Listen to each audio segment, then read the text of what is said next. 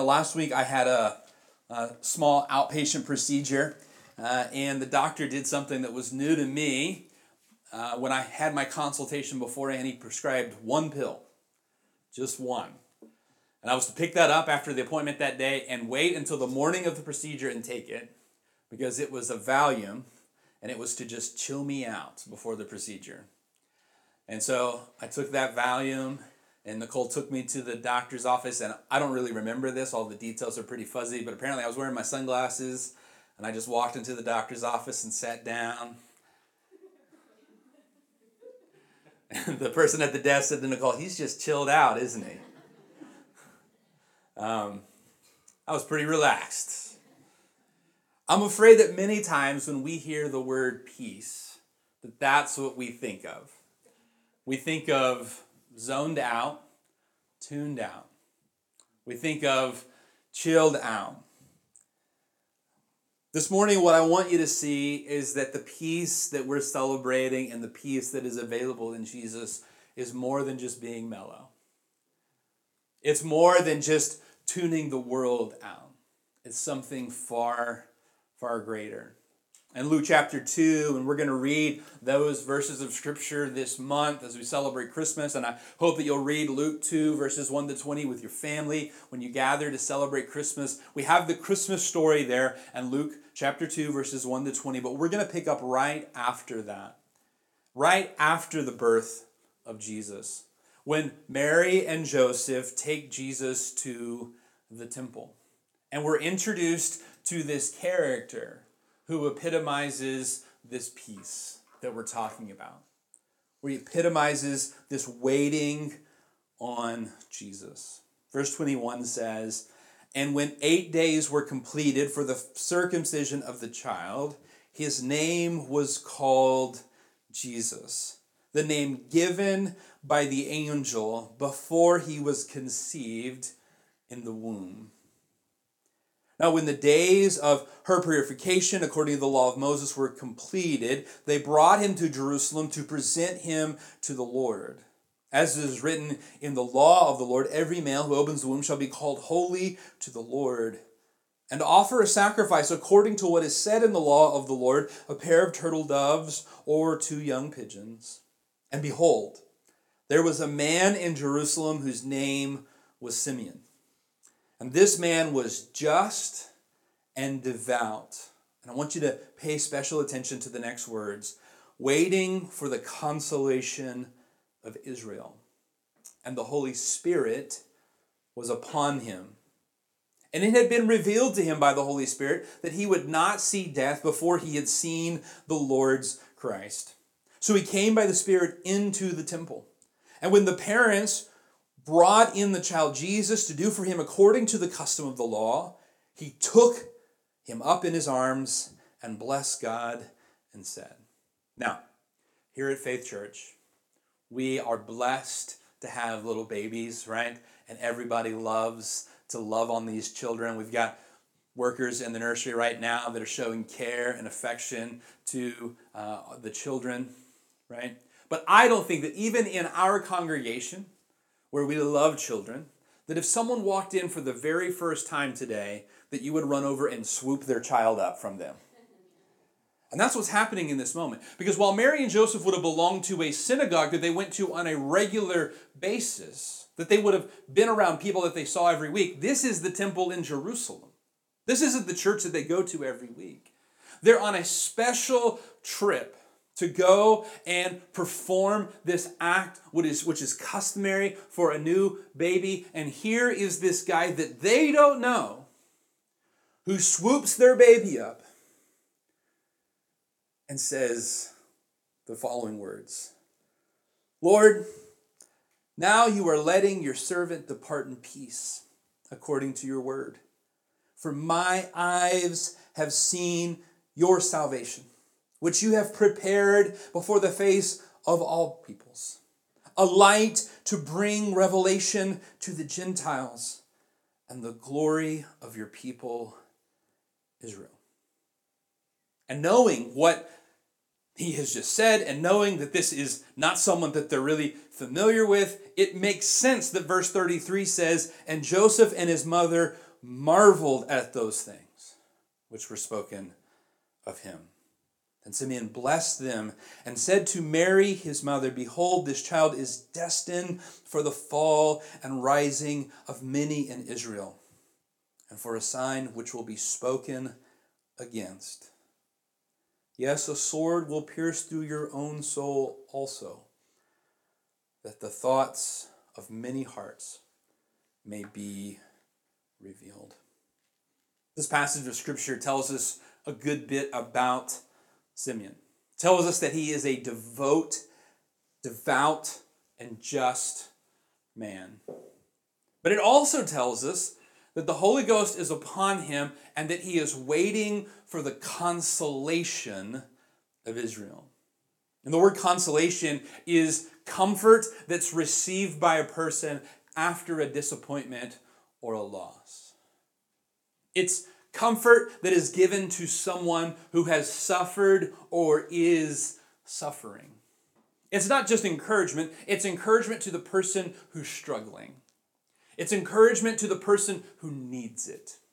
It's encouragement to the person who is facing hardship. Jesus arrived among a people who were suffering, who were needing, who were hoping for, who were waiting for consolation, for an encouragement in the middle of their suffering. When Simeon swoops baby Jesus up in his arms in the temple, it is a temple that is surrounded by Roman soldiers out in the streets. The presence of a foreign enemy army and occupying force. Israel has its temple and is able to worship, but it does not have its freedom. And they're in the middle of what is yet another generation hoping for one day they will be freed. And I never really realized it until I studied on Simeon that there are actually a few people that Mark and Luke both refer to as those hoping and waiting on the Lord. The next person that we're introduced to here in this passage is Anna, who we are told is someone who is waiting on the Lord, waiting for the redemption of Israel specifically. When we're introduced to Joseph of Arimathea, who would loan his tomb to Jesus for 3 days, he was described as someone who was looking for the kingdom of God. You see, there was a group of people when Jesus arrived that they were holding on to the promises and the prophecies of a coming Savior. They were holding on to the promises that had been made to their people generations before, and they were watching and they were waiting. They were hoping. I don't know if there's something that you've watched and waited for. Just recently, I was at our Free Will Baptist Leadership Conference this past week, and my brother-in-law, who's also a pastor, he told me about their church needed a new van. They ordered that van over a year ago. And every month he gets an email that says the exact same thing. We are still working on your order. He says, I'm almost sick and tired of getting the email because it doesn't say anything new. We're still waiting. There's no word. They've been told that once they receive a VIN number, then it'll be at least another 3 months before this van is completed. No new information, just waiting. Just watching. When Jesus arrives, there had been what you would call a dark period, 400 years of no new revelation, no new prophecy, no new information. They're holding on to these promises that are old, older than America is for us right now. Promises that were made generations ago. And this group of people, they're waiting, they're hoping, they're holding on to these promises. And then Jesus arrives and he checks all of the boxes. He fulfills all of the promises. Not just one or two of them, but all of them. Genesis 3:15 foretells of the Messiah being born of the seed of woman. Jesus is that. Isaiah 7 tells us of the Messiah being born of a virgin. Jesus is that. Psalm 2 tells us that when Jesus arrives, that he will be the Son of God. Jesus is that. Scripture tells us throughout Genesis that he will be a son of Abraham, a son of Isaac, a son of Jacob. Genesis tells us he'll be in the tribe of Judah. Then in Isaiah we learn he'll be in the family line of Jesse. Jeremiah tells us that he'll be in the house and lineage of David. Micah tells us that he'll be born in Bethlehem. Guess what? Jesus does all of that. Psalm 72 tells us that he'll be presented with gifts. Magi come from the far east and they present him with gifts. Jeremiah 31 tells us that there will be weeping in Bethlehem and the region. And Herod kills all of the children under the age of 2, trying to kill Jesus.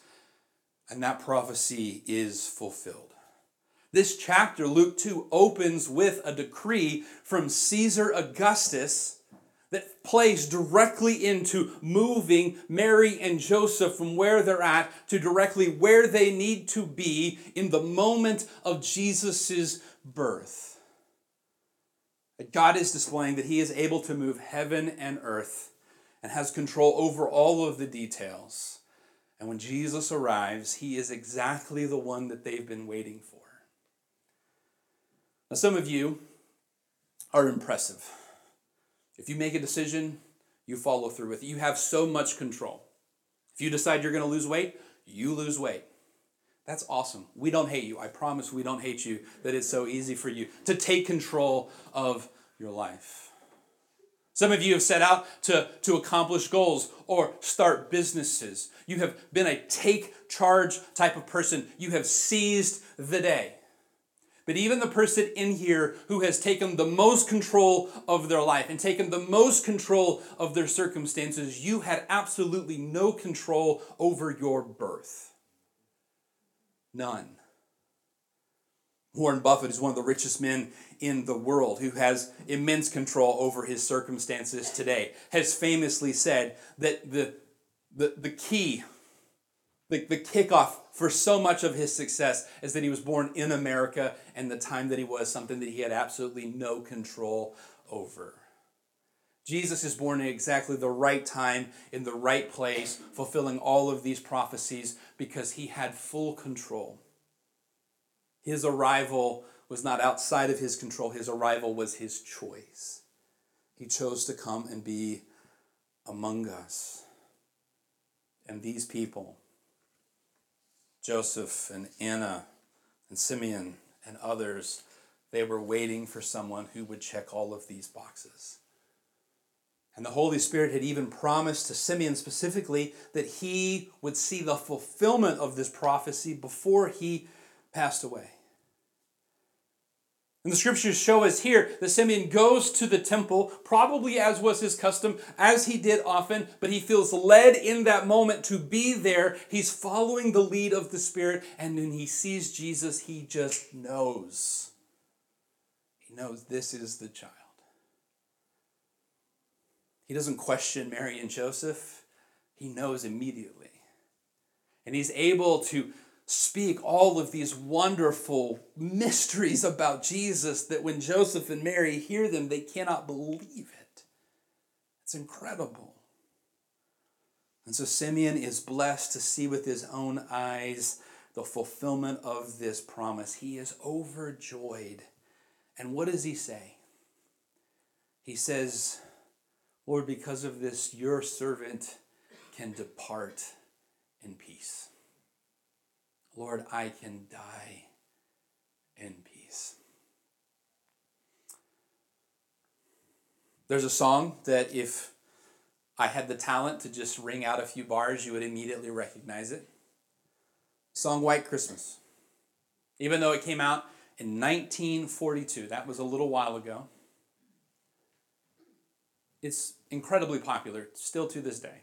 When it came out, it spent 11 weeks on the top of the Billboard charts. It's the only song to be the number one song in 3 different years because it would be re-released by some new artist and race to the top of the charts. It was incredibly popular during World War II because the lyrics reminded soldiers and reminded families who had soldiers overseas during that conflict of when they could hopefully be back together again. But that song was written by a man named Irving Berlin who didn't celebrate Christmas, didn't believe in Christmas. He wrote it so that Bing Crosby could sing it on one of his radio programs, and then it would later become a part of a major movie. But he wasn't someone who celebrated Christmas. But while he didn't celebrate Christmas, he had a Christmas tradition that he observed every year. Irving had lost a son who was only 3 weeks old. And every year on Christmas Day, he would visit the grave of his son. And so while people across the nation were singing White Christmas and celebrating together, Irving Berlin would be there at the tomb of his son, grieving. Irving wrote songs for other people to sing. He wrote other famous songs. I sometimes wonder if many of us celebrate Christmas the same way that he did every year. We know the songs about joy and peace and hope, but it's not something we're experiencing. It's something that other people are experiencing because we find ourselves surrounded by hardship and adversity and grief. I'm afraid that for many of us, the idea of being merry and bright is something that we think could only happen if all of our troubles went away, if all of the adversity was gone. We have this idea that joy and grief are sequential, that if you have joy but then grief comes into the picture, joy goes away. And as long as grief is there, joy cannot be there. But as soon as grief is gone, then joy can come back into the picture. I think we struggle with the same idea when it comes to peace and adversity. We think that as long as there's no adversity, we can have peace. But as soon as adversity and hardship and trial come into the picture, then peace is gone. And the only way for peace to enter back into our lives if we get rid of the adversity. This is not what we see in the scriptures, though. What we see in the scriptures is that joy and grief are not sequential, but rather they're simultaneous. And peace and adversity are not exclusive, but rather they're intertwined. Now, I'm not saying that our religion is a bipolar religion. Rather, I'm saying it's layered.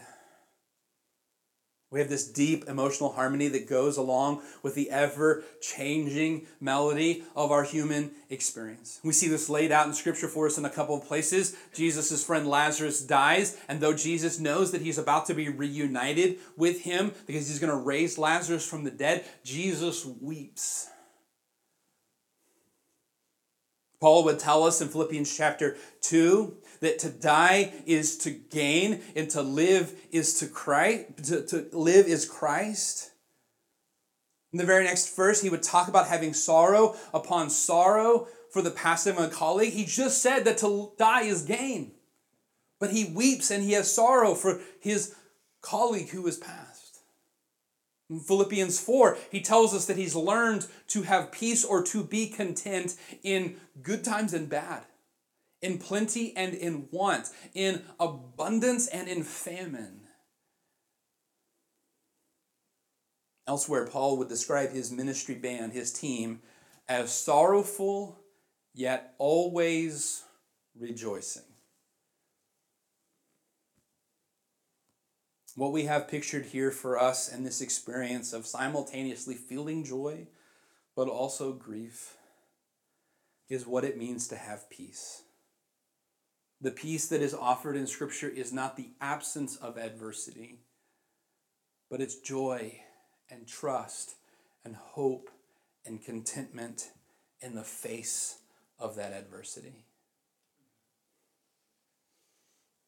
This is part of the reason that it's referred to as a peace that passes all understanding. Because it doesn't make sense outside of the hope that we have in Christ. Perhaps you've heard the story. It's been told many times that there was a competition where artists were challenged to paint a painting or a portrait that pictured peace. And some artists, painted a serene landscape.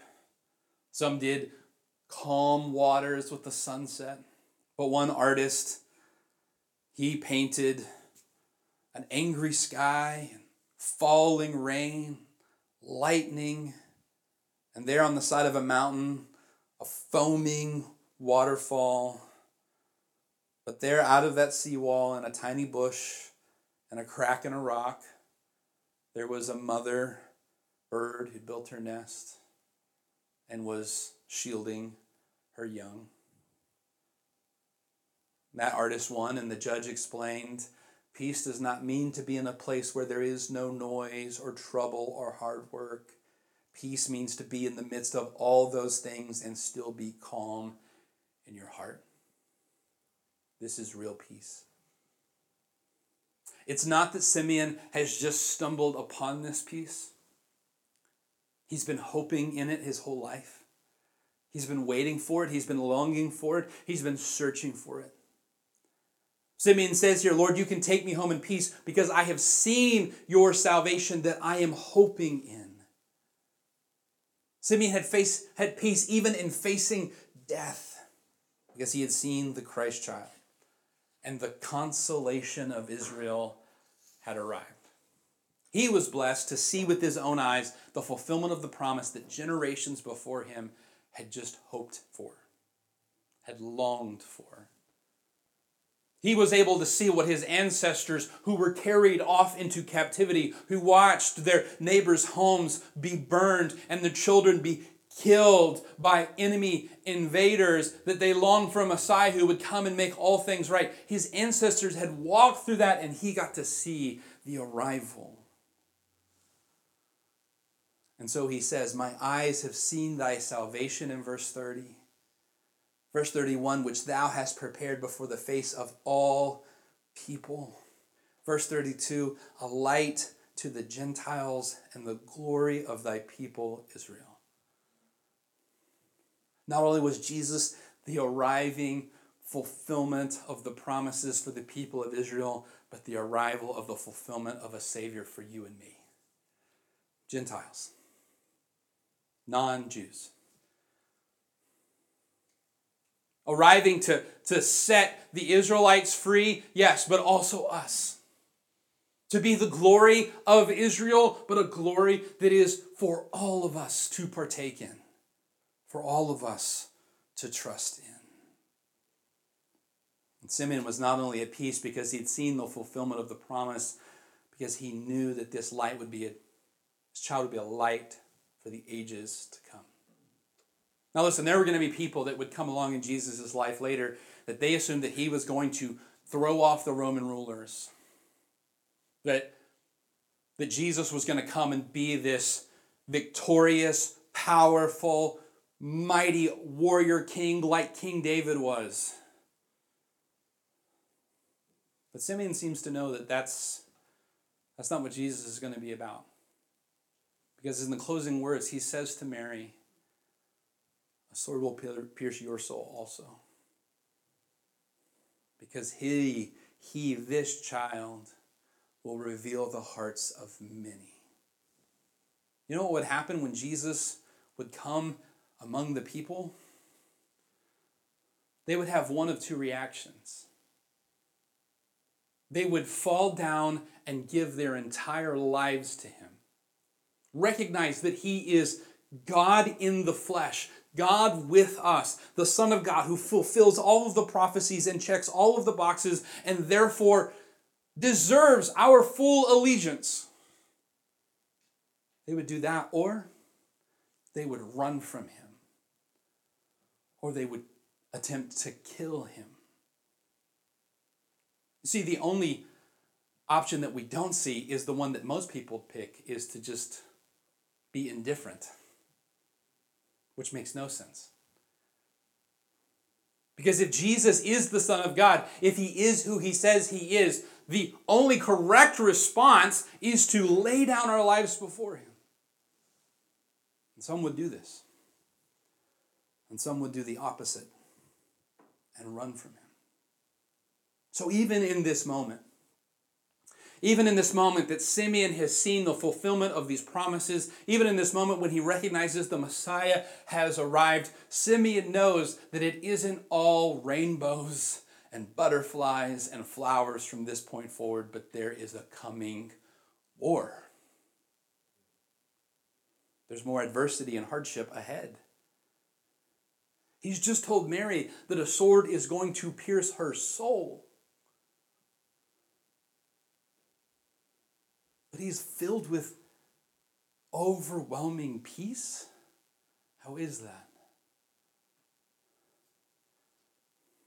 Because this peace that is offered in Christ is not the removal of all hardship, but rather it is a goodness and a grace that overwhelms all of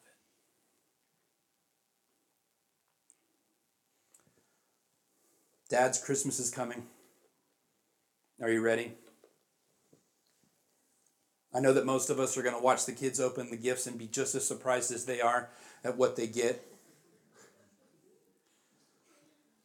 But then our work begins, because there's gadgets to set up and batteries to put in, stuff to build, packaging that is impossible to open, that we will need to open so that the children can play with these toys that they have just received. Christmas morning is the morning that the gift is unwrapped, but the work just begins. Christmas and Jesus' arrival, he is here. God is with us, but the work is just beginning. Simeon had been watching and waiting for Jesus, anticipating and expecting. And in verse 30, he says, "My eyes have seen the salvation of the Lord." He has seen what he was waiting for, but he knew the work was just beginning. Because all around him, there was need and heartache and enemies. Brothers and sisters in Christ, Jesus has arrived, but our work continues. Our work goes on.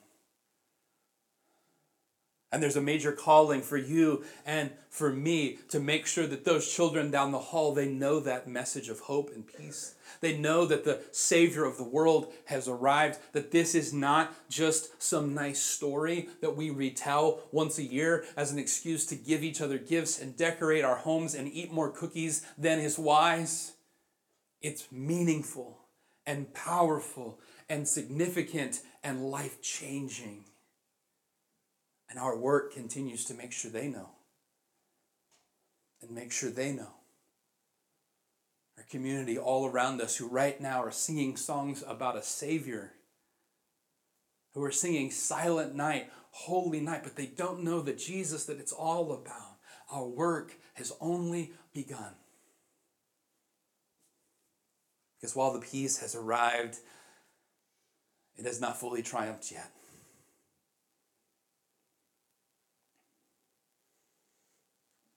It's incredible that with all that Simeon has seen in his many years, what gives him hope is not chariots, it's not political prowess, it's not a king, it's a little baby, a little child.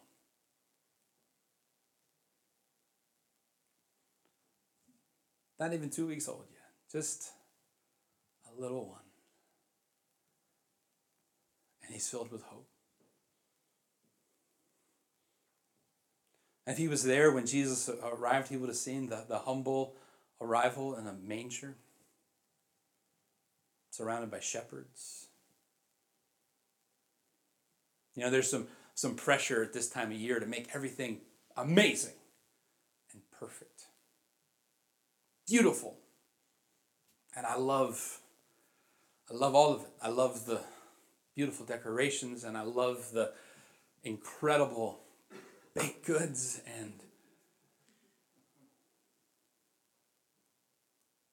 But what showed up that first Christmas was not impressive. Just a baby.